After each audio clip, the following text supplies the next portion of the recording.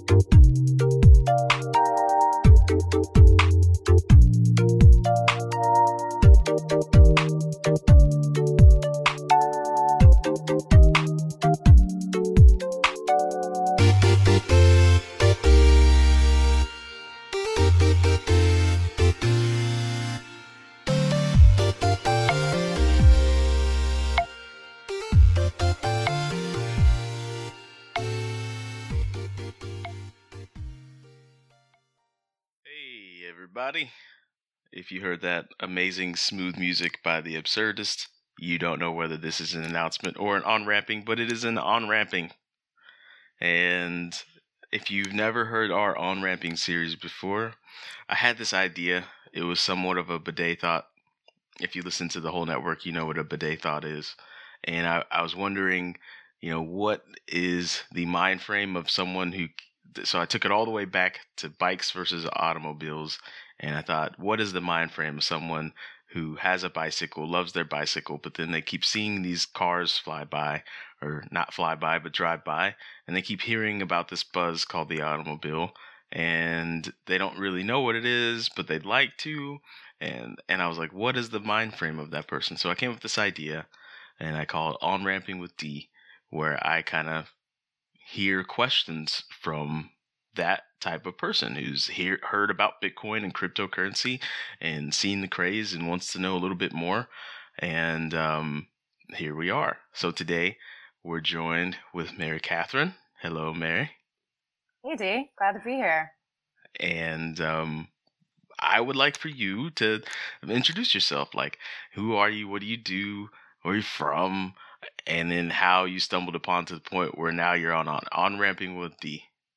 Yes. So I'm originally from Annapolis, Maryland, and spent about 10 years living and working in Colorado. And now I am practicing attorney in Chicago, Illinois. My brother is a huge fan of yours, so he's very excited that I'm on the show, and a big cryptocurrency guy who's been talking about it to me for years, but I've never really dug in on it. I've never had the opportunity to learn a lot about it. And it's something I'm interested in. I'm hearing a lot more about it, both in personally as well as professionally. I'm hearing a little bit about cryptocurrency and what that looks like in the legal field. But I'm just curious to hear more about it, really understand what it is, and hopefully have you answer all my questions. Sweet. Well, yeah. I'm like Radio Shack. You got questions, I got answers. I hope no one from Radio Shack is hearing me say that. I don't like being sued, but whatever. I said it. So. I don't know, man. I know a few people I could probably help you out. Yeah. I know the right people now. That's okay. So what's your first question that you have for this entire industry, like something you're just curious about, like your very first lead-off question? How did you get into Bitcoin and cryptocurrency? How did you learn about it? Oh, okay. My whole little personal story into Bitcoin and crypto.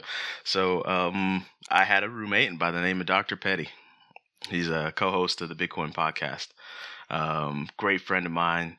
Met him playing indoor soccer. Well, at that time, my best friend met him playing indoor soccer.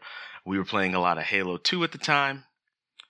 We needed a ghost operations specialist, and he happened to operate the ghost very well. And so Corey joined our squad on Halo 2, and that's how I met Corey. And long story short, I was his roommate for 4 years. And at the end of that 4 years, he and I got really into investing. It was random. So that's kind of how we kept touch after we left school at Texas Tech. University is a small school that's so small it's the best school in college basketball right now, but I just wanted to do a small shout out right there. And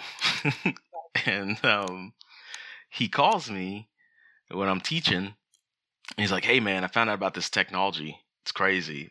It's called Bitcoin. It's like digital cash, and people are using it, and it's supposed to be worth a lot in the future. And this is how the tech works." And I told him, I think like my exact words were like, if I wanted to play with Monopoly money, I'd just go buy Monopoly. And, I shut him off. And he keeps calling me and he keeps telling me about it. And the very last time, it was mid 2013. He first told me about it in 2012, mid 2013. He sends me the white paper and he's like, it's basically like, "Hey, I'm tired of explaining this. Why don't you just read it?" And I read the white paper and I saw like, oh, okay, this is why it works. There's actually sound principles in mathematics as to why this works. And then he calls me later in October and he's like, "Hey, remember that Bitcoin thing I tried to tell you about like a year ago? Well, it was like $25 when I told you about it. It's $800 now." And I was like, oh. So, of course, the financial draw pulled me in after I had read the white paper. So then I did even more investigating into the technology. And I bought my first Bitcoin late 2013, right at a high, at $1,025, December 4th. And then it crashed down to like $185 the next year. It was great. But that was kind of my introduction into crypto. My buddy, Dr. Petty, who computational physicist guy, just dropped the white paper on my lap and said, "Hey, you dig into it." How do you explain Bitcoin to people who are not computational physicists? That's a great question. So the easiest way to explain it, not the easiest way, but the mind-boggling moment is that once you realize there's digital uniqueness now, and how important that can be moving into the future, then you kind of understand Bitcoin. And what I mean by digital uniqueness is like before, like if I send you a document, I now have a copy of that document, and you have a copy of that document. But now, because of Bitcoin and what it allows with the encryption and signing things with an encrypted signature, you can now have a digitally unique thing. If I send you something, I don't have it anymore. You have it and I don't. So, and that's over the internet, and that's without a bank, or not a bank, just any kind of third party ensuring that what I sent you is what I sent you. What I sent you is what I sent you, and you're the only one that has it. That to me is the powerful thing. So to someone who doesn't understand it, like the reason why people see it as money and why the obvious first use case is money is because if I send you a set of ones and zeros and you're the only person who has that set of ones and zeros that are like it, then that's kind of a valuable thing. Right? So that's how I would explain it to someone.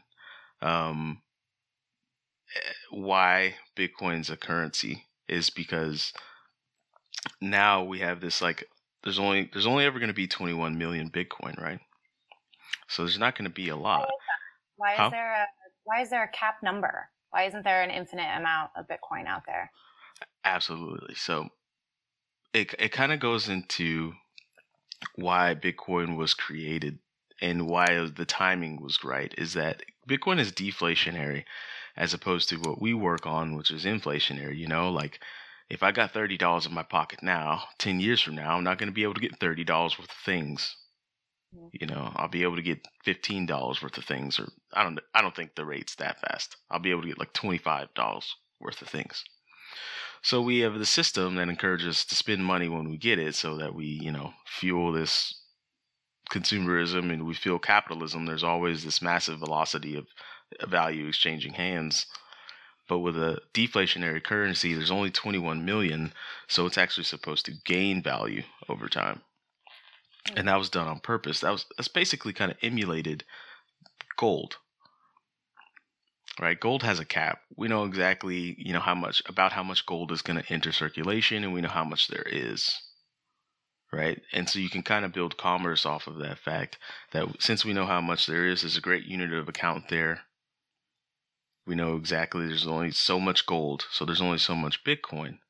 And the whole theory, it's kind of been bastardized nowadays. There's the get a Lambo, get rich, gains, hold, hodl.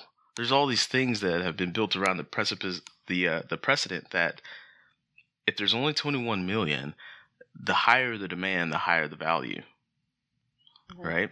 If there's 10 people that want one thing, great. If there's now 1,000 people that want that same one thing, the demand goes up, price goes up. Right. And so I think a while back I stopped thinking about it in terms of dollars and just purchasing power.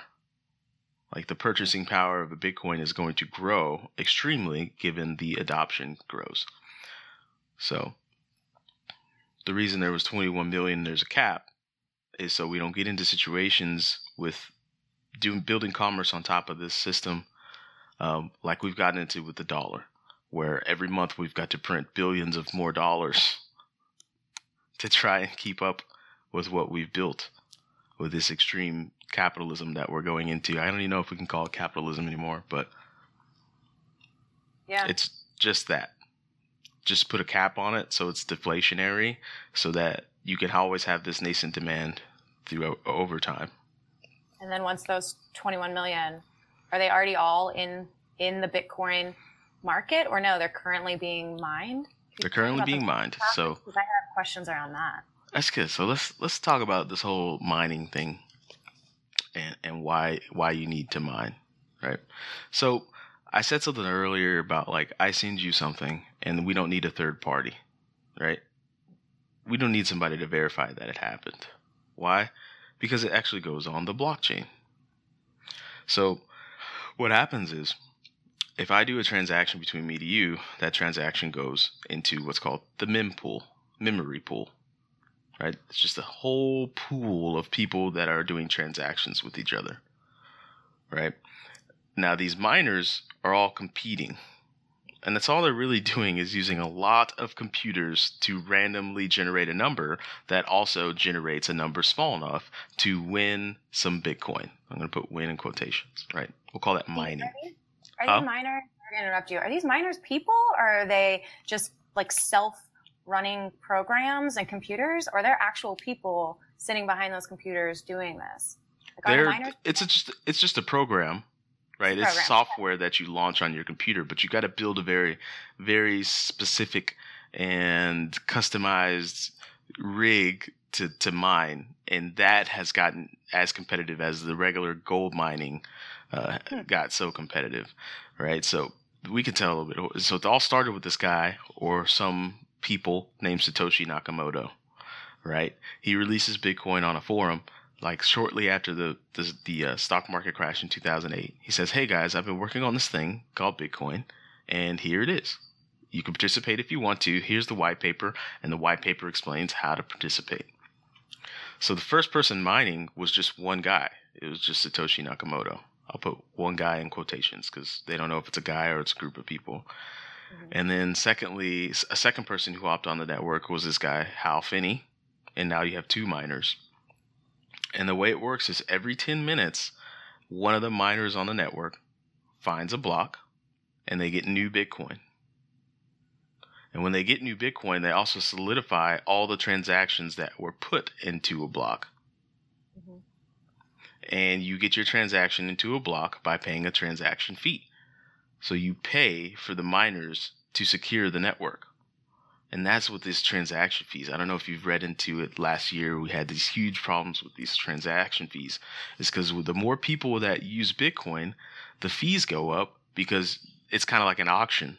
The more you pay a fee, the miner's going to pick up that fee first. Mm-hmm. right? And they're going to throw your transaction into a block. So every 10 minutes, a new block is being formed. And when it started, it was every 10 minutes, you get 50 new Bitcoin every time you successfully mine a block. But that is by design supposed to split in half every 4 years. So it went from 50 Bitcoin to it was 25 Bitcoin, and now it's 12.5 Bitcoin every 10 minutes, right? So somebody right now, today, starting at midnight, every 10 minutes from midnight, there's been a random miner that's made 12.5 Bitcoin for successfully finding a block. How many miners are out there now? Like, how many miners are there currently in the market, or like way too many to count? That's a tough question. I can only say with confidence that the network, it shouldn't be a tough question. I should have these facts at my fingertips. I do know it's the largest network of computers that humanity's ever created, and it's all created to secure Bitcoin. And I believe it's in the order of 14 to 15 exahashes, which would be 14,000 terahashes, which would be 14 million giga. It's pretty big. It's pretty big. It's pretty big. And so that kind of spins me into this another conversation. What is a hash? Well, if you know enough about computers to know about like a floating operation point, like a flop. No. Well, it's basically like one calculation. Okay. Let's equate it to one calculation, right? So a hash is one calculation. So we're doing 14 to 15 exahashes per second. That's a very, very large number. I can't remember. Exahash is like 10 to the billions, 10 to the 9, 10 to the 12, 10 to the 15, I believe. So that's how many calculations per second the entire network is doing, just securing the Bitcoin network. And that there's a lot of infrastructure, it sounds like what you're saying, you have to put up in place in order for you to even start mining? Yeah, so mining has gotten so difficult to where you actually need millions of dollars to start up and hope that you're going to get a return on your investment, because miners are paying in energy. Right, they're staking their energy in some real estate to mine cryptocurrency with the chance at finding blocks. Because you find a block, you get new Bitcoin, and all you want to do is make sure you find enough Bitcoin to pay your electricity bills and pay your employees for maintenance. Right, so that's how mining works. And mining has gotten to the point where you just got huge Walmart-sized buildings full of these things called ASICs, which are specifically designed chips to mine Bitcoin. And that's all they're doing 24 hours a day, 7 days a week, is securing the Bitcoin blockchain. And that's it. Right? Wow. So the algorithm is also designed at after 10 days, the difficulty changes, right? So the more people that are mining it, the algorithm has to get more difficult. So if you have more computers coming together to work on a problem and you don't change the difficulty of the algorithm, they're going to get really good at it, right? They're going to start solving it in seconds, in fractions of a second. So if you change the algorithm every 10 days and adjust the difficulty, I think it's every 10 days. I'm pretty sure. I'm solid on that number. Then it becomes more difficult. You can keep that rate still every 10 minutes. So it kind of gamifies mining, right? That's the beauty of it, is that sometimes you'll see miners leave the network for whatever. Maybe they're having a rough month and they're not finding any Bitcoin. They can't pay their bills. They turn all their rigs off. Well, a lot of miners turn all their rigs off. Well, the difficulty drops. It now becomes easier to mine again. It increases your chances to win more Bitcoin. You turn your miners back on. You win some Bitcoin. Oh, the difficulty goes back up. But what if you did so well through the random design that you now can afford more miners? Well, now you can keep mining even as the difficulty increases. It's this beautiful game just within mining in and of itself. Wow. Yeah, it's this massive industry that I'm not even aware of. Oh, it is. Walmart-sized places just filled. Oh, it is. huge. The technology? Yeah. It is huge. And now that's extended into the Ethereum realm and the Litecoin realm. And basically you have all these currencies where miners have literally turned electricity into money. Like literally. That's what they did. That's what they're doing. So it gets deep real quick. Huh? Yeah. I've heard you say on another podcast or on a show that you are not a Bitcoin maximalist, that I'm not. you utilize different, what's the benefit of jumping in with all of these different new cryptocurrencies? Are they all cryptocurrencies? I recently read a book that's changed my mind on a lot of this. Free publicity for this book. It's called Crypto Assets by Jack Tater and Chris Bernitzky, and they have the whole industry they call them crypto commodities, and there's cryptocurrencies. There's crypto assets, and there's cryptocurrencies, crypto tokens, and crypto commodities. Right, so that's something that newly adopted by me that I kind of subscribe to because it makes sense.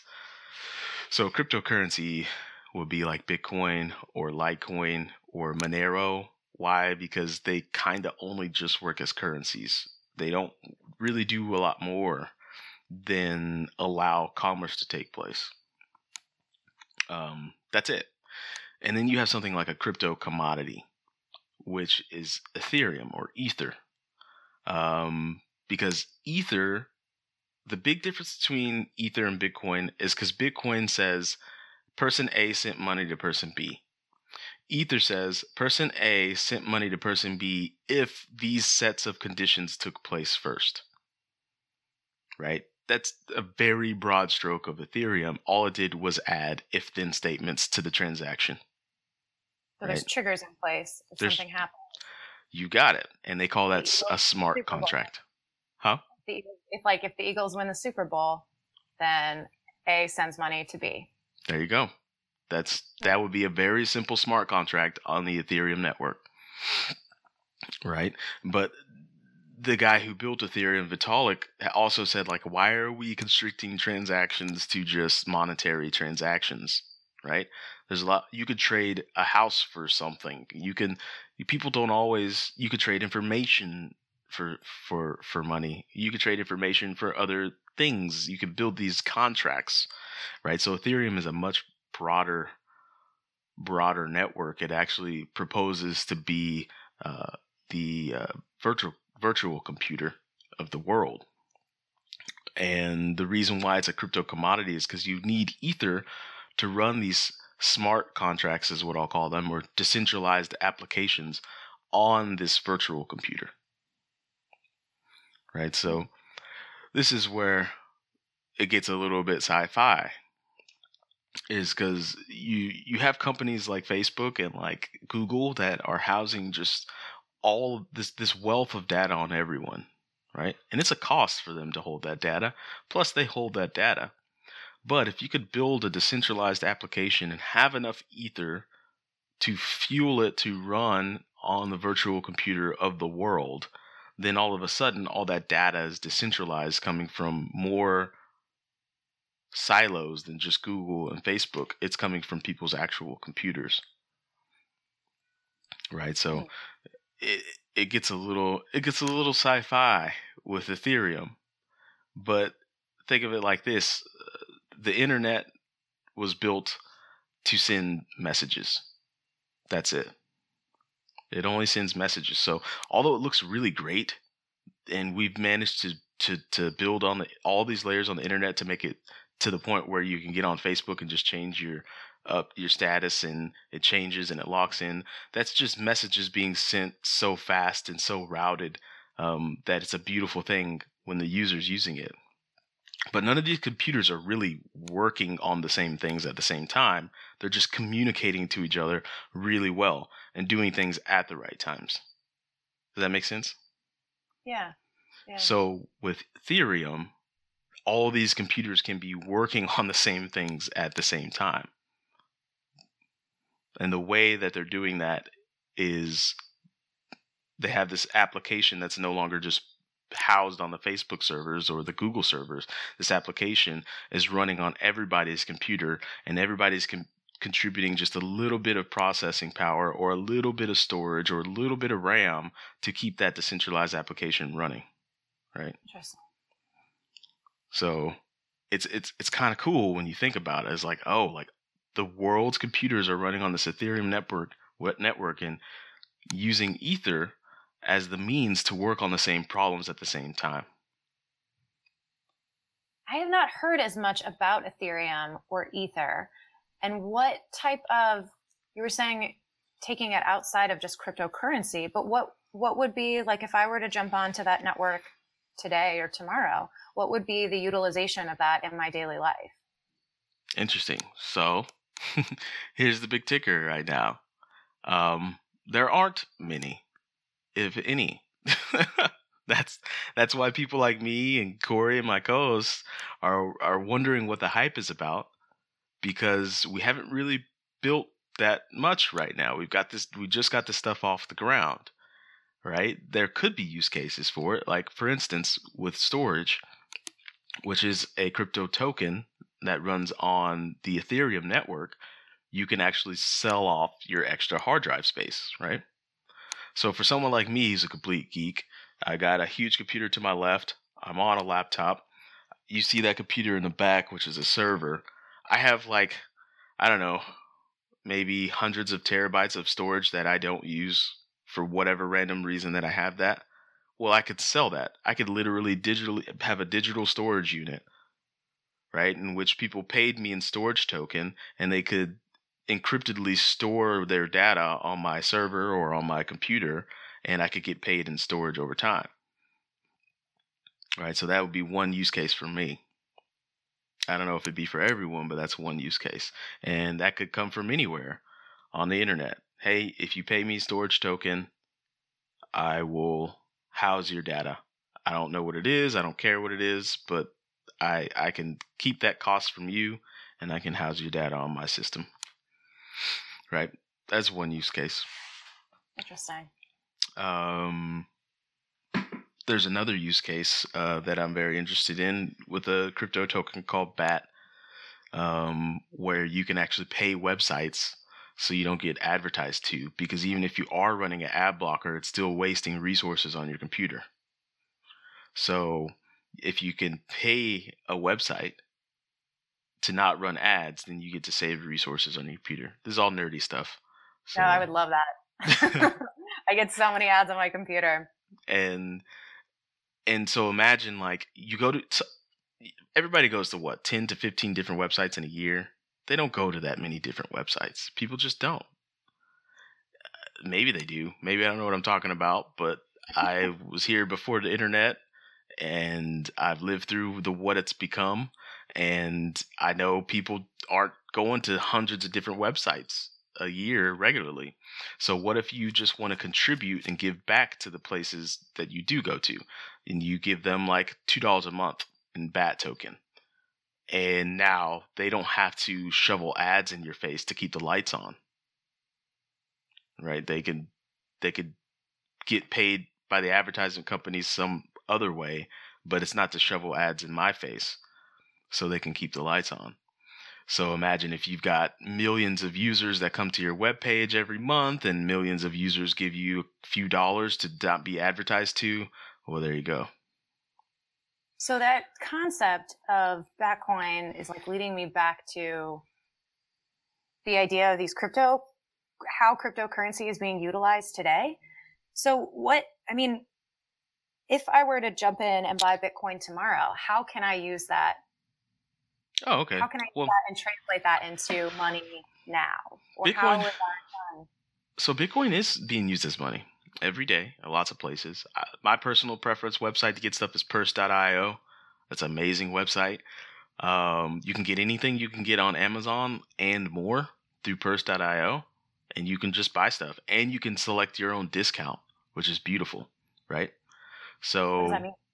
Oh man, it's great. So the guy at Purse thought of a different idea. He was like, hey, instead of me fishing for the price that I want, why don't I just declare the price that I'm willing to pay for a thing and let the market grant me my wish.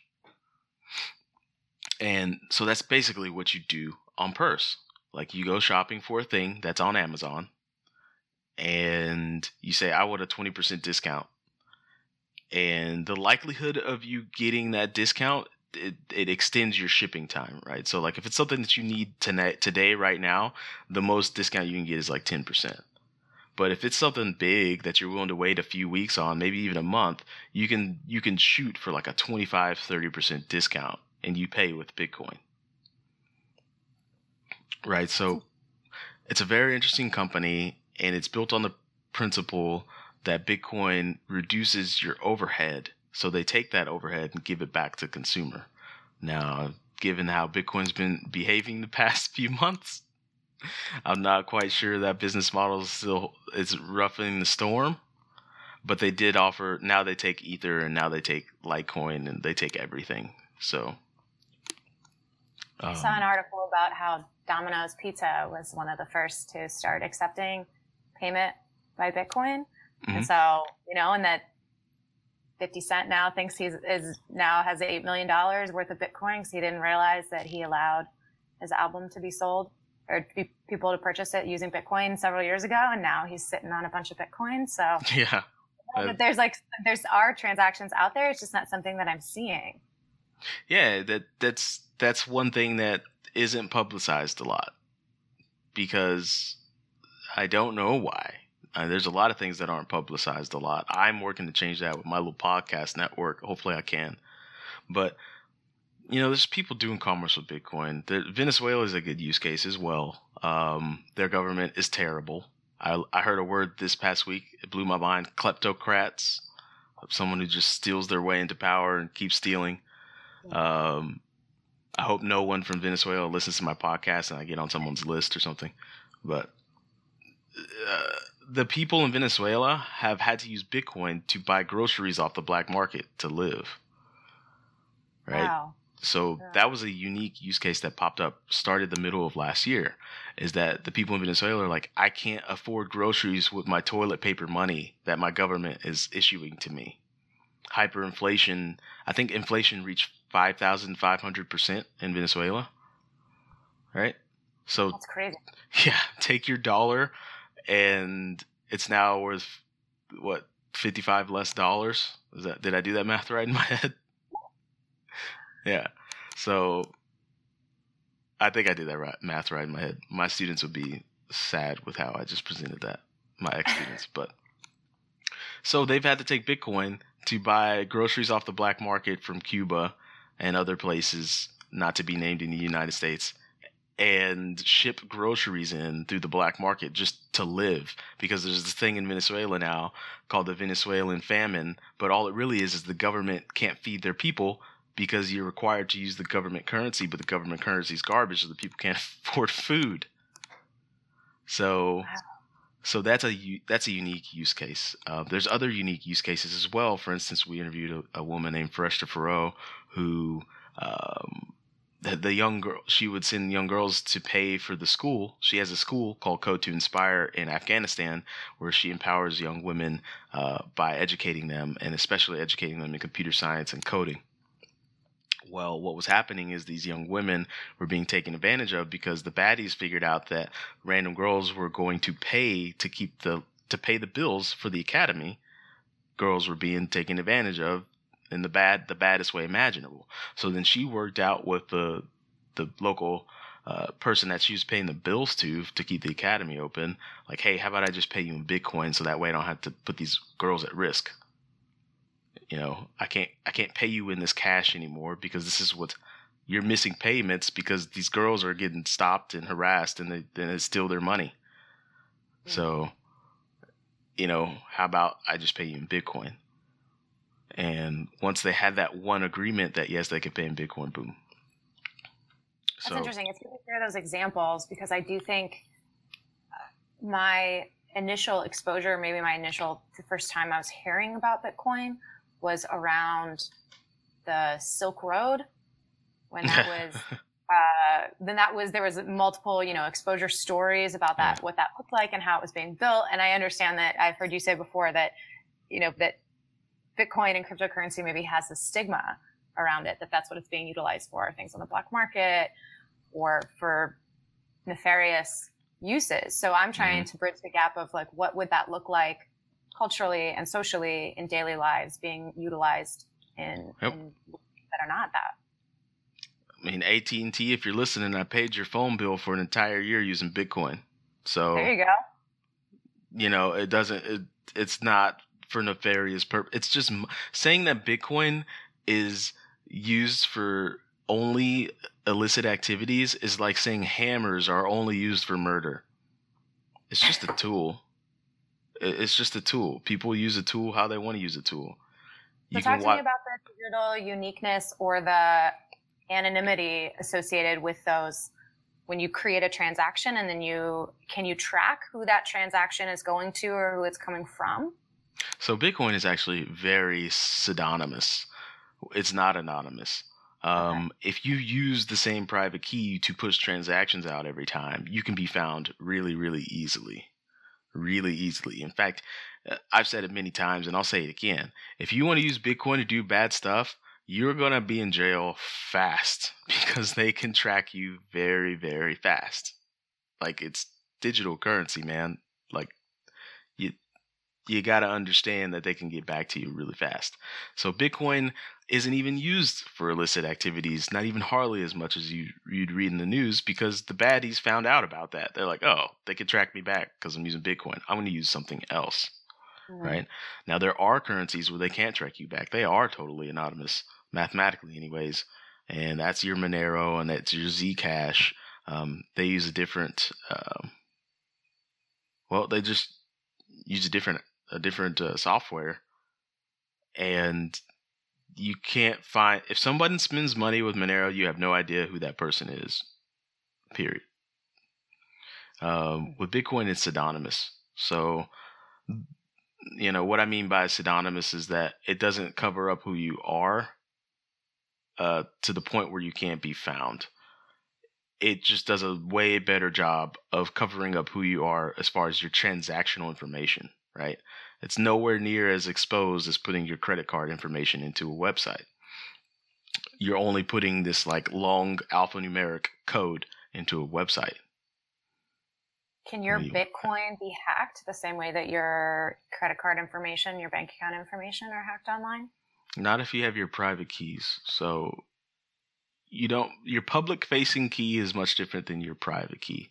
So there's two things here. This is some lingo that you gotta know about in cryptos. There's a private key and there's public keys. The private key generates the public keys, but the private key is the only key that can send things. The public key can receive things, right? So you can give anyone in the world your public key, and all they can ever do is send you crypto. If you ever want to send money out, do an output, and sign that output, you've got to sign that with your private key. So unless you're out there giving everyone in the world your private key, nobody can hack your Bitcoin. But you wouldn't, I mean, that's the same thing as like giving someone a bank account information? Yeah, that's the same thing as like walking around. If you're giving out your bank account information and you never give anyone your private key, it's much different than your bank account number, actually, because I've given my bank account number out at least like 30 times in the last 3 years for that's an exaggeration, but like, you know, for different services, different people trying to pay me. Like I give them my account number. Well, no, your account number is basically like your public key. You know, in this case, the bank has the private key. So with Bitcoin, your private key is just your private key. You don't give that to anyone. You hold on to that. Now, hacking happens the way the internet's built.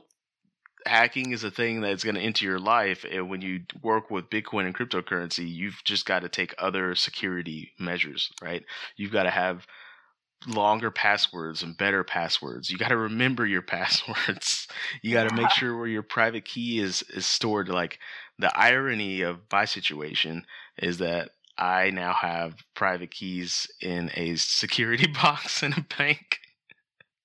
Because it's just ironic, because it's like, I don't need banks to manage my money. I need I need a bank to hold on to the thing that I use to manage my Your money. So it's ironic, but it just so happens that if you're gonna delve into crypto, you gotta touch up on your operational security and your social security skills, just because you just start paying attention to the vulnerabilities and how you behave on the internet, right? Yeah. So Yeah. I've given advice to this before, is like have 8 different passwords and then have subtle iterations of those passwords that you can always remember. And that way you can kind of keep mental tabs. I think the only reason I'm able to do that is because when I went through school, they made us change our password like every month and had to be like 12 characters long with random ass characters. And so I just made one that's like 24 characters long. It's not 24 characters long. I just like for people to hear that. It's really, really long. Longer. I'm not going to say exactly how many because then hackers would know. I'm trying to practice op security, but make a really, really long password, uppercase, lowercase, special characters, all that jazz, and make 4 to 8 iterations of that, and just keep that in your hip pocket. And Bitcoin can't be hacked.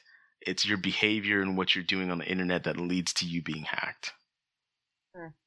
Right. And so this kind of goes into hot wallet, cold wallet. Have you heard these terms before? No. Okay, good. This is good. So a hot wallet is any wallet that's touched the internet.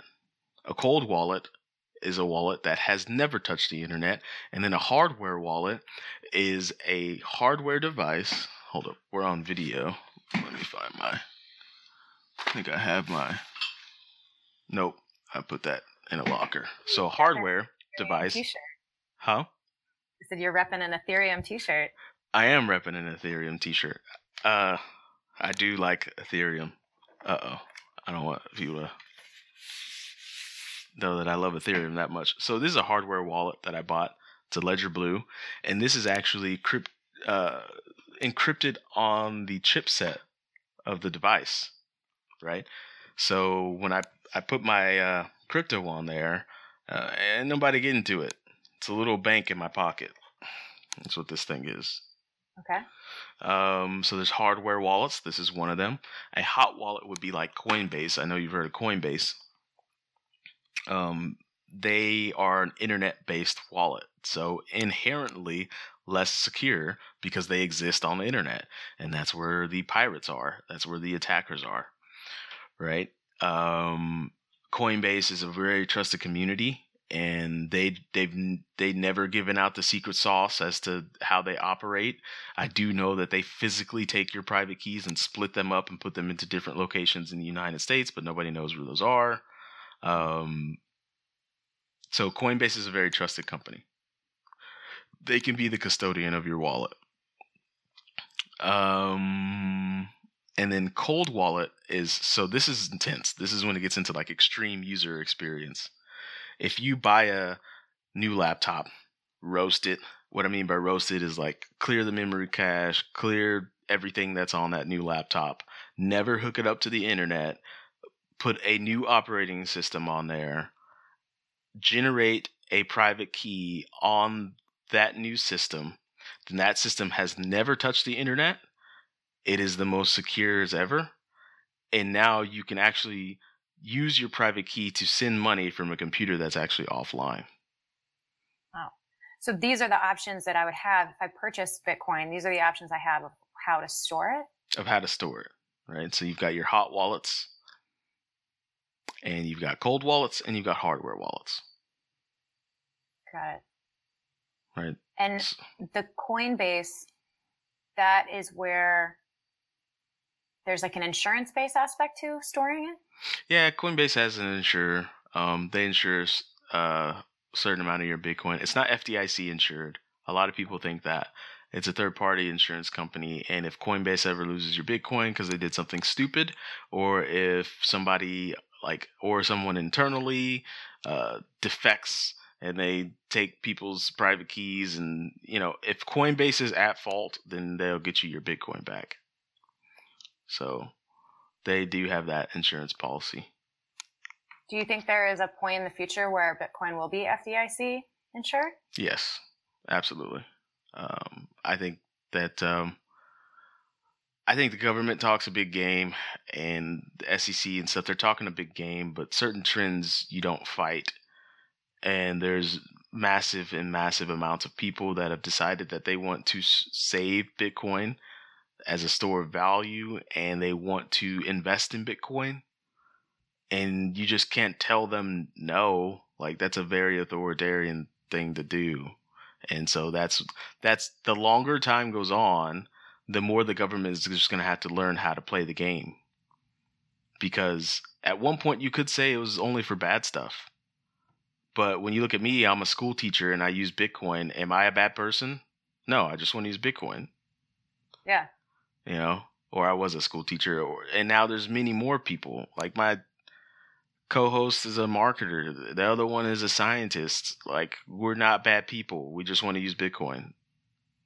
Yeah, and I'm interested in it from an investing standpoint.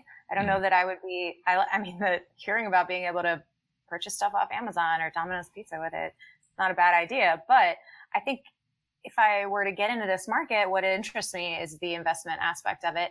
And I'm curious to hear your perspective on what, if anything, do you think of like the social justice impact of investing in Bitcoin, or what would there be any ramifications around that? I think I become interested in learning about how to invest my money to know that it's not going to, let's say, private prisons, which is something I'm personally against, funding these different things. And so is there a social justice impact associated with investing in Bitcoin? There's one coin you probably should take a look at called Alice Token. They're doing a unique thing. I think there's this new movement called impact investing. Right. And you want to know that the money that you're investing is going toward a cause. And using Ethereum, you can start building in these nifty smart contracts to prove that things are going where they're going and money is going where it's supposed to go. And that's the trigger, if then? Yeah, that's the trigger. So, like, if you give money to some random organization that's a .org overseas fighting famine by building miniature corner stores, or I don't know, however the organization works, you can now build in a smart contract that says, okay, tag this bank account number or whatever to this amount of Ether to show that when that transaction was made to buy those goods, then you release the Ether, right? Or you release the payment or whatever currency they want, right? So you can start to have nifty digital contracts built in to do things like that. There's also this one company, it was kind of sci-fi, but they're trying to physically prove the amount of good oxygen that they're putting into the atmosphere by the way a farmer farms. So like they had this sensor that you put into the ground. It would measure all these different chemical levels of the soil. And if a farmer farms a certain way, they're actually increasing the longevity of the soil and the soil's ability to help produce plants that produce more oxygen. It was next level shit. But basically they tied it to, like, if a farmer was farming this way to increase the amount of oxygen to counteract some of these global climate change consequences that we're going through, then they could start to get paid for that. I saw this at a conference called Developers Conference, by the way. So if you're ever interested, you should Google DevCon 3, which is where it was, and you just see these projects people are thinking of that are like, wow, that is next level. And so the answer is yes, you could actually know that your investment was going to good, and it could be provable because it goes on the blockchain, and this certain blockchain has rule sets that say if these conditions are met, then the person actually gets the money that the investors put forward. And that's already created into the technology, so there's not a person or people, a team of people managing that to make sure that happens. Exactly. Like if the conditions are built and they're sound, then there doesn't need to be a giant group of people or an entity that's assuring that these things take place. You just look on the blockchain and see that it happened. That's kind of the beauty of this tech. Yeah. Does the tech ever crash? Like, does it ever break down? If there's nobody using it. Yeah. But Bitcoin, there's a ton of miners. There's a ton of miners, and there's nodes. You don't even have to mine. You could just run a node, and that makes the system more robust as well.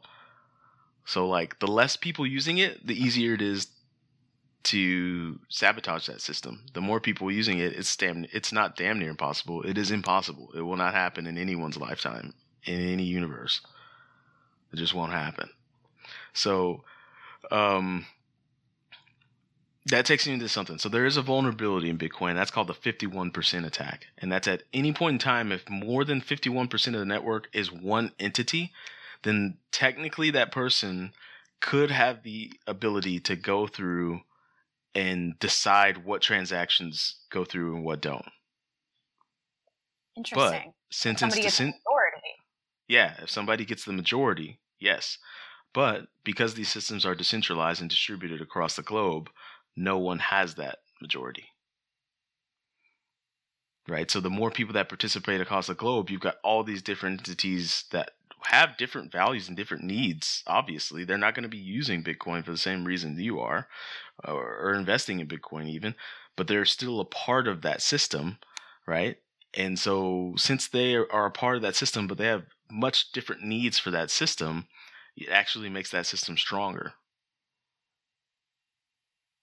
So somebody looking at like a larger picture of utilization of Bitcoin. So like where in the world is it being utilized more, less, how people are using it, what types of demographics of people are using it? Mm-hmm.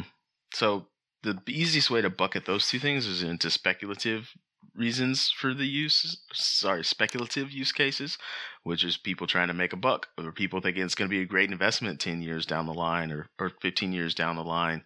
They bought all this Bitcoin and yay, now they can buy homes and do other things they wanted to do. They use it as an investment. And then there is a use case bucket that you can put people into. And those are the things that I was speaking to earlier in the conversation, like Venezuela, people using it.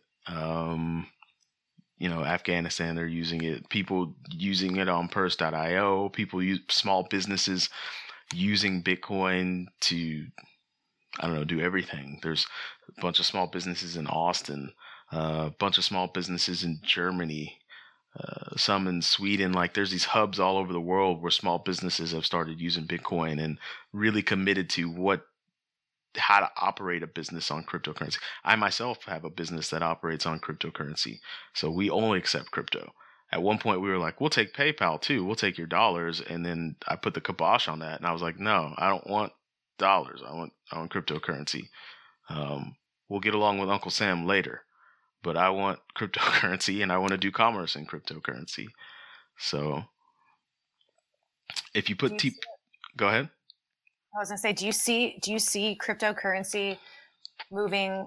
It's interesting because, right, there's no boundaries the way that there are national currencies. Like we have a U.S. currency and other countries have different currencies. But cryptocurrency, it doesn't matter where it's going in the world. It has the same value depending on what it is that day, correct? Yeah. Go ahead. Do you see cryptocurrency ever replacing our paper and coin currency? Do we have in the U.S.? That would be far, far, far in the future. I think that we're going to need to return to some sort of reserve for the world, because just speaking in human fairness, how fair was it that for decades and decades and decades, the US dollar was the reserve, and we basically soft forced everyone to use the dollar as the reserve currency. Well, the thing that happens is that the smarter nations and the better nations are going to figure out how to participate in that system, and they're going to start to gain a lot of value in that system, and they're going to want a bigger seat at the table. And we're starting to witness some stuff like that now. Like China and Russia are like why does all this oil have to be bought with dollars? Like, buy here, random country. If you want to pay for your oil, you can pay for it in the yuan. Go for it. Right? And so you start to see these little currency wars go on. And I think ultimately, if I had to put on my Nostradamus hat, I would say that all of these major powers are going to create their own digital currency. But when at the very end of the day, when they're faced with the problem that they have to all come together to solve, they're going to have to base their currencies in a reserve currency. And I think that reserve is going to be Bitcoin. Now, when that happens, I don't know. I'll probably be old and gray, but it's going to have to happen. If you look at the direction things are headed, it's going to have to happen because we're approaching problems that we can't solve with nation state patterns of thinking, and we're approaching them really quickly.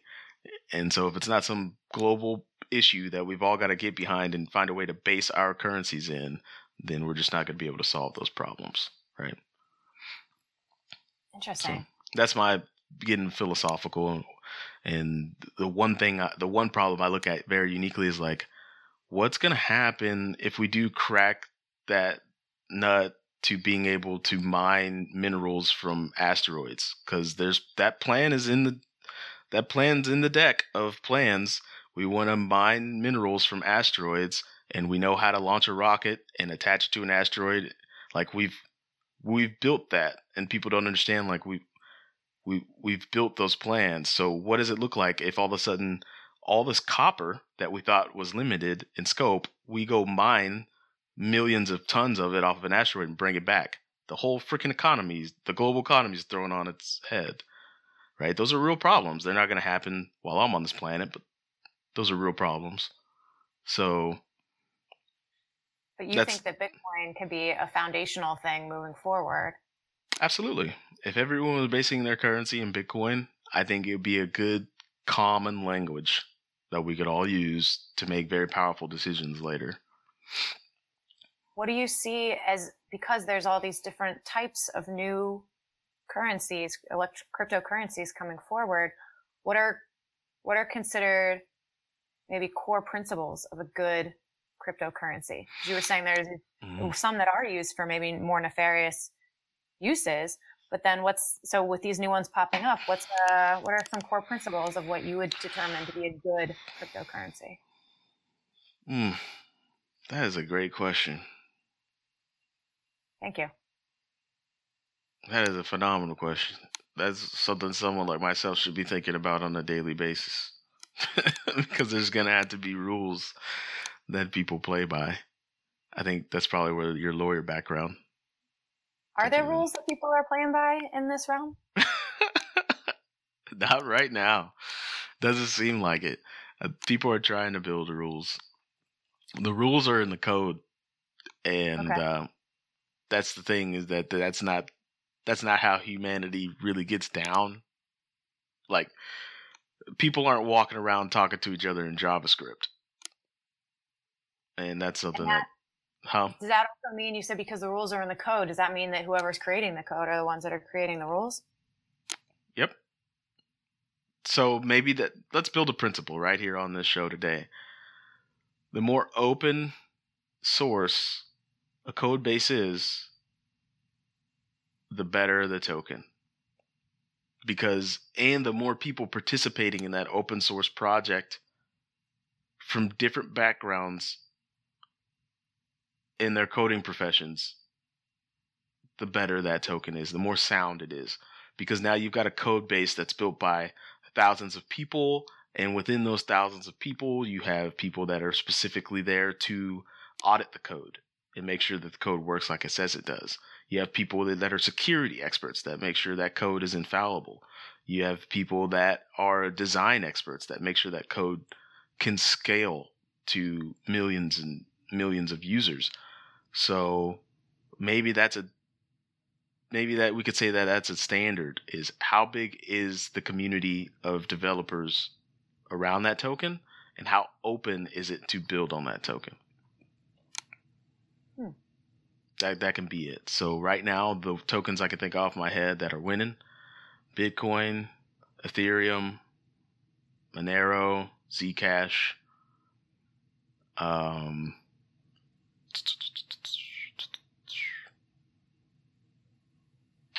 Those are the crypto assets. Sorry, not currency. The crypto assets I can think of at the top of my head. Huge community. Like Bitcoin has tens of thousands of people doing pull requests. So pull requests is essentially a developer goes in and makes a request to work on the code. Right? So there's people actively building on the code, and you can go straight into the GitHub and look and see who those people are and see their background and see, that's something that's going to be really important going into the future, is knowing the background of the people working on these projects, because they decide the rules. Who do those requests go to? Like, who's approving that request to go in and work on the code? It's open source. No one approves it. You just go and you work on it. Oh. No one approves it. It's an open source. So that ties. Wow, you could talk about this stuff forever. That ties into this big ICO craze, right? So ICOs, initial coin offering. What it actually has done is it made it the easiest way imaginable to fund open source projects, right? Because that's hard to do. It's hard to walk into a room full of investors and say, hey, this is an open source project. We're not going to be the only ones working on it. We're just the ones with the vision. The whole world's going to work on it. We're going to show you how. An investor's going to say, yeah, I'm not giving you millions of dollars for that idea. I don't care if you're going to cure cancer. That's just ridiculous. Yeah. Like too many cooks in the kitchen. Yeah. But that's kind of the problem people are being faced with. Like these projects do these ICOs, and they want to now we have enough funding forever to fund this open source development. It's going to be great. But then you've got all that money, but a team of 5 people. You know what I mean? It looks weird from the outside looking in. It's like, man, you just got $35 million to fund your project, but there's only 5 of you. So if you aren't making 15 things a day amongst the 5 of you, it's going to get real fishy real fast. What are you doing with all that money? Yeah. So there's the growing pains that the industry's going through, right? So now the industry's adjusted where you have a massive team. Like I see a big team full of people before they do an ICO, and they have a roadmap and they have a structure behind what they are going to build. But at the very, very, very end of the day, some of those teams aren't open source. So it's like, whoa, I'm not going to play around on a network where only you've made the rules. I'm sorry. I'm not going to do that. So, maybe that's it. Maybe we set the standard here today, Mary, and that is there needs to be a very sound network of developers actively working on this token, or it should not. Its value should be really, really low. Yeah, I think I struggle with wrapping my head around. Not anonymity isn't the right term, but I think being able to trace this back to who's creating the structure, who's regulating the structure, who's enforcing these structures in place that you would ultimately putting your money into and investing. Mm-hmm. That's what the big struggle is. That's what you're talking about, a struggle that is very large, and that it's governance, and it's what does this stuff look like at scale when people are engaging with it. And that's the cat's now out of the bag. You can't put the cat back in the bag. What do we do with that? How do we define that? We're 9 years into something, And we've got to build the definition of how this scales out when people are using it. And if you can be a part of defining that, then congratulations, you're hopefully a part of history and how we defined what it looks like. All the things you just discussed. Like right now, the rules are in the code, but people don't speak JavaScript. So how do we define what it looks like moving into the future? I don't know. That's what people are working hard to figure out. So, do you see the government, whether that's federal and state and local, playing like a positive role in that, as opposed to just doing, are there structures they could put in place that are going to be helpful, you think, for the industry? They always do. Our government has always done that in history, and that's what sets us apart, is that we always get behind technological advancements, and we pave a way for them to do well and scale well. That's just what we do. I mean, look at space travel. Now we got microwaves, we got GPS, we got all this stuff. Airline travel, that started here too. Over in Europe, they were really scared of having airplanes all over the skies, and we were like, nah, it's not that big of a deal. We'll figure it out. And we did. Yeah. So I think that that is kind of what gives our country, the U.S., an edge. I hate to say that because it's kind of, that's the thing, is that now that's happening all in unison around the globe. And that's what people don't understand, is like other countries are working on building that pathway to what a cryptocurrency, a crypto economy, what these things look like. It's not just the US anymore. Right? So I think the country that figures that out first is the country that is got the best footing heading into the future. That's just my personal opinion. The U.S. is habitually known for paving the way for new technologies. We did it with the car. We did it with the plane. We did it with space travel. We're doing it again with the internet. We've done it again with the internet. Why would things be any different with crypto? So, I have one more question for you. Mm-hmm. What's the benefit, or why should I go out tomorrow and like buy Bitcoin? I know I probably can't buy a Bitcoin. I know that the value has gotten pretty high, but what's the value or the benefit of somebody like myself going out and jumping into this environment and investing into this type of technology moving forward? As an investment, it's performed really well. As an investment, it's performed really well. Even with the drop, I think you're still up 729% on the year to date today. Today being, just so for the audience, by the time you hear this, the reference. Today is February 3rd. Had you bought Bitcoin a year ago today, you're up 729%. So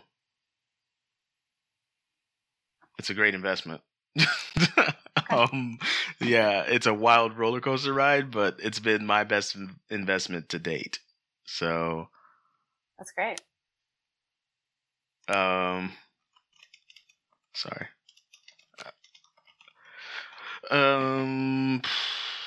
So for a Westerner, and that's what we are, I would say that the main reason for you to go out and buy Bitcoin and learn about this industry, because it's a brand new asset class and it's going to add to your bottom line based in United States dollars. Period. It is a brand new tech that offers mind-blowing possibilities with some of the smartest people on the planet working on those possibilities day in and day out. Why wouldn't you want to put a portion of your portfolio to that? Because all investing is gambling, believe it or not. Some of it's structured gambling, like what our government participates in. Accredited investors get to get in on that structured gambling game, but all investment is gambling. So if that's the bet you're taking, that some new technology is going to change the world with a small percentage of your portfolio, that's a great bet. So now, if you're not a Westerner, if you're somebody who needs Bitcoin, then get Bitcoin so you can do transactions and be pseudonymous on the internet. I don't know. Like, one of the cool things is, like, when I'm paying for stuff on the internet, nobody can trace that back to me. They could only ever trace that back to a public key, and then what do they get? A random string of numbers and letters. So that's an use case. But for us here in the West, it's a great investment, man. Take some of your risky portfolio and throw it at cryptocurrency and learn a little bit and see where it takes you in 5 years. It's a fascinating world that it sounds like there's a lot more to learn about it. Yeah, the rabbit hole gets deep real fast. Yeah, absolutely. I could feel it. I could feel it slipping a couple times in this conversation. It's great. Did I answer everything well enough for you? Did I miss the points? Is there still some fuzziness? Is there?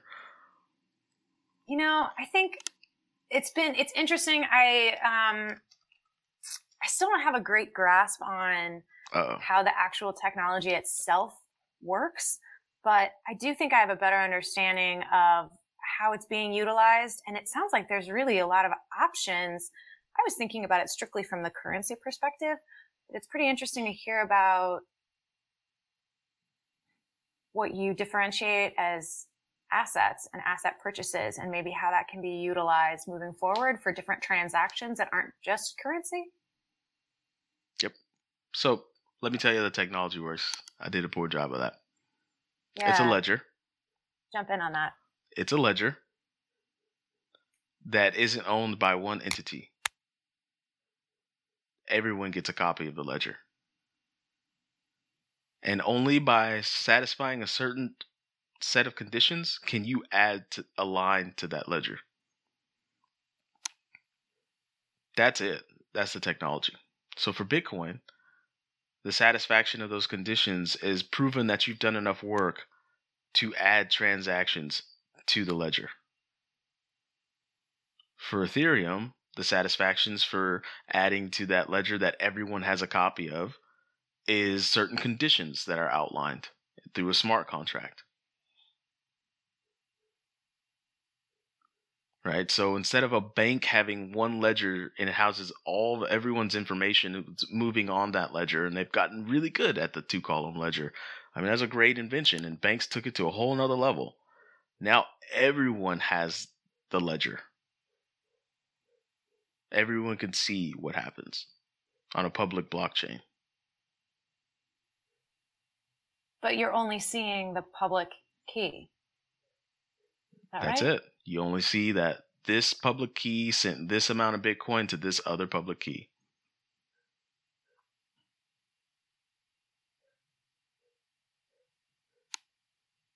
But it can be traced back to the individual, or no? Like the way that you were just describing it. If you're using the same private key to sign those transactions that you push out, it'll get back to you. I'm just wondering about it from the perspective of, I don't do criminal-based work, but I was thinking about it I love those crime-based shows. You can pull up, people's credit card transactions, or seeing how they purchased this or they searched for this, and therefore it links them back to whatever evidence was found. And I'm curious if that's something that, again, not that these are being utilized for nefarious purposes, but that what kind of access to the information do people have access to, or would investigators have access to, or court systems have access to on this system? Mm-hmm. And would it actually lead them to something, or would it just be a string of 24 numbers and characters? That's a great question, and I don't have the answer to that. I do know that the people that have been using Bitcoin for bad things are getting caught, but I think the criminal work has gotten back to old school, because it's really so. When you're sending transactions out from the same private key, right, you're seeing that there's that same digital signature there. How the criminal works behind tracing that back to a person, I think that's kind of out of my wheelhouse.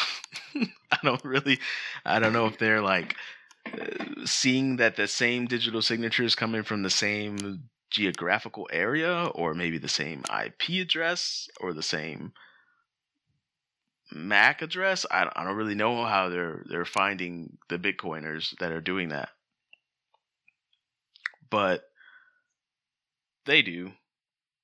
They found a bunch of them already, and just from the legal aspect, I don't know. I do know that all the transactions that I make via Coinbase is legally obligated to take care of that. So they could basically trace all the purchases that I made from Purse.io on Coinbase. They could do that if they want to. Yeah. But I don't know how to get down into actually how they're tracing that back to someone. I'd imagine it takes some old school detective work that the legal system hasn't had to do in a while. But when you're doing old school detective work and trying to do it at a global scale, it's got to be tough.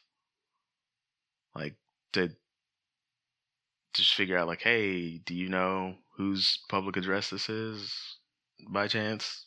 Like, I don't know. That has to be tough. I can't imagine that it's easy, but I do know that they're doing it. So I wonder if in 5 years, these murder mystery shows on TV will be tracing people's crypto transactions. There's some that try.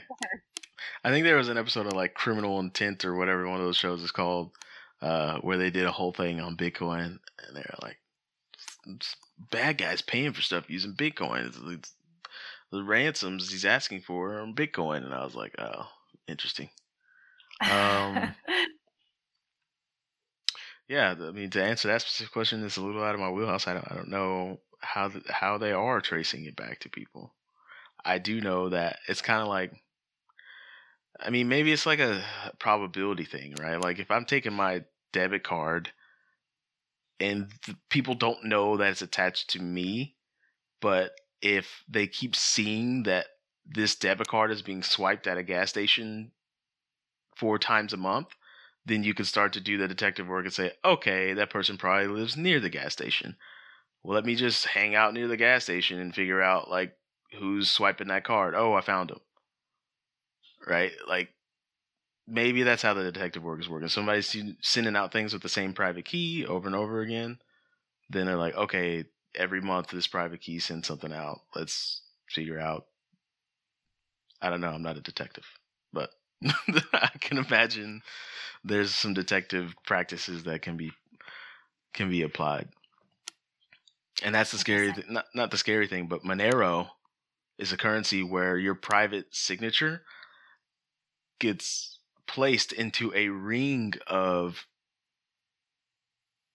more signatures. So if the ring is like 100 random signatures and you don't know which one actually signed the thing, then that's anonymous, right? That's the Monero flip. That's how Monero kind of flipped cryptocurrency on its head about anonymity and anonymousness. Because you sign in a ring of in a ring of signatures, right? So you don't know which one of those signatures is the real one. So why even start looking? Like, that's just a waste of everyone's time, right? How many like investments in different types of cryptocurrencies or crypto assets do you have? Oof. Like, how many are you? I got some speculation going. Let me see here.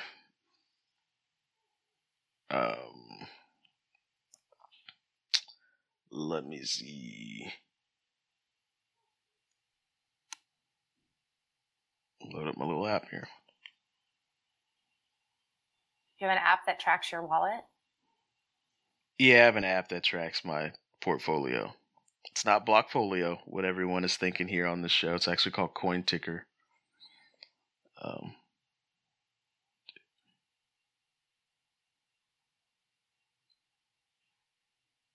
have 19 different crypto assets right now. Sounds like a lot. It has been a lot to keep up with. mentally what they're. So now I have this new phrase I'm trying to coin. I might trademark it, called "Know What Your Money Knows," because your money actually knows and does things now with this stuff. It's not just money; it's programmable money. So the 19 different things that I do own, I know how they I know the rules of those games, and I know who's working on those, right? So I'm just a new version of the, I guess, not Warren Buffett, but there's this famous book called the Intelligent Investor or the Intellectual Investor or something, and I just know what my money knows. So an educated investor. Yeah, there you go. I just want to, that's kind of, it's no different from, like, if I buy a bunch of Facebook stock, I want to know what Facebook's doing behind the scenes. So I go to Facebook conferences and I listen to everything Zuckerberg says, and it's kind of that. It's just like that. So, Dee, what are some resources for either Bitcoin and cryptocurrency novices like myself if I want to start learning more and figuring out? I can send you to one place. You just need to go one place. Are you on your computer? I am. Go to lopp.net, LOPP.net. It's this guy called Jameson Lopp, developer. Mm-hmm. Just interviewed him last week. Amazing. He basically has an open source. Hold on, let me go to it so we can walk through it at the same time. Come on, computer. And you go to the education tab on lopp.net. Okay, are you going to go there, computer? I have articles, presentations. Yep, go to Bitcoin resources. Oh, got it, yeah. And scroll down. And that's your gold mine right there. Wow. That's it. Wow. That's really Great. all you need. Like, in fact, when I interviewed him, I was like, this is where I'm going to point everyone to now, because that is the gold. I love this. The first thing, explain Bitcoin like I'm 5. That sounds fabulous. Yep. Okay. There's video presentation, podcasts. This is all open source too, so you have to go onto his GitHub and request that you want to be on this list, and then his community will assess that and put you on the list or not. Wow. And what's his role? He's just Bitcoin. He works expert? He works at BitGo, and he works on scaling. But what BitGo did, they were one of the very first companies to introduce what's called hierarchical deterministic wallets. And all that is fancy for each time your wallet is going to issue a new private key. For every transaction that it does, that's ultimately tied to one private key. So there's a hierarchy of private keys, essentially. So it makes that traceability thing that you were talking about even harder. And they do that on Bitcoin. Because people think that being anonymous is just for bad people, but being anonymous is actually kind of a right. And a lot of people view that. I go back and forth on that. Being anonymous being a right of mine, but you don't have access to my transactional data unless you go to court and you force me to give it to you. Sorry, Uncle Sam, you shouldn't be able to see my transactions like you can right now. Sorry. That shouldn't be something that you should be able to see. Privacy is what we're talking about. And so BitGo, what Jameson Lopp does is he worked on that privacy, and they worked on privacy by building upon this thing that Bitcoin allows hierarchical deterministic wallets. And multiple signatures is also something that they had. So if me and you wanted to have a Bitcoin wallet together, we can. And it'd be just like having the keys to the nukes, right? Like if me and you wanted to make a purchase, we would have to call each other and say, hey, can you sign that transaction so we can push that money out? Right. So that's one thing that Bitcoin also offers. Is called multiple signature, multi-sig wallets. So I actually like that idea for like one day when I have kids, I'm going to give my kid a multi-sig wallet and they're going to be at the mall trying to buy hundreds of dollars worth of random shit. And I'm going to not sign that transaction. And I'm going to say, how about you come back home and we discuss money spending practices, because you don't need $200 worth of makeup, young lady, or you don't need to buy a PlayStation Pro when I got you a PlayStation Slim for Christmas. So let's talk about how to spend money. There you go. Putting in some good parenting skills already. Yeah, hit him with the multi-sig wallet. Like, my dad never signs any of my purchases, guys, so I can't eat at Jack in the Box today. Like, damn right. You ate a Jack in the Box on Tuesday. You don't need to eat a Jack in the Box every day. So, yeah, BitGo, they do hierarchical deterministic wallets and multi-signature wallets and stuff like that. So interesting. Yeah. All right. Kind of like joint bank accounts. You got to get the other's approval. Yep. Absolutely.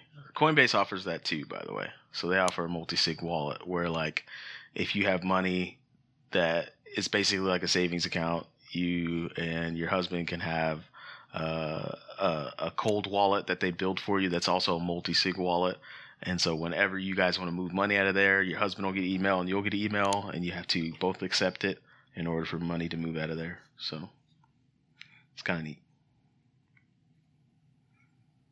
Very cool. I think we can wrap it up. This is the longest on-ramping I've ever done.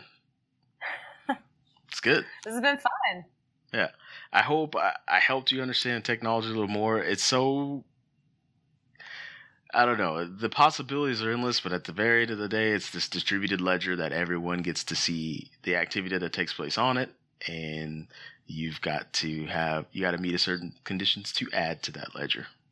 So yeah, I'm interested. I'm going to spend a little bit more time digging in the technology. I think I'm really interested in the social, cultural impacts of what this would look like moving forward, and how it's utilized as more and more of the population's jumping on board. Yep. Well, can you do me a favor? Yeah, what's up? Can you say play the outro? Play the outro, D.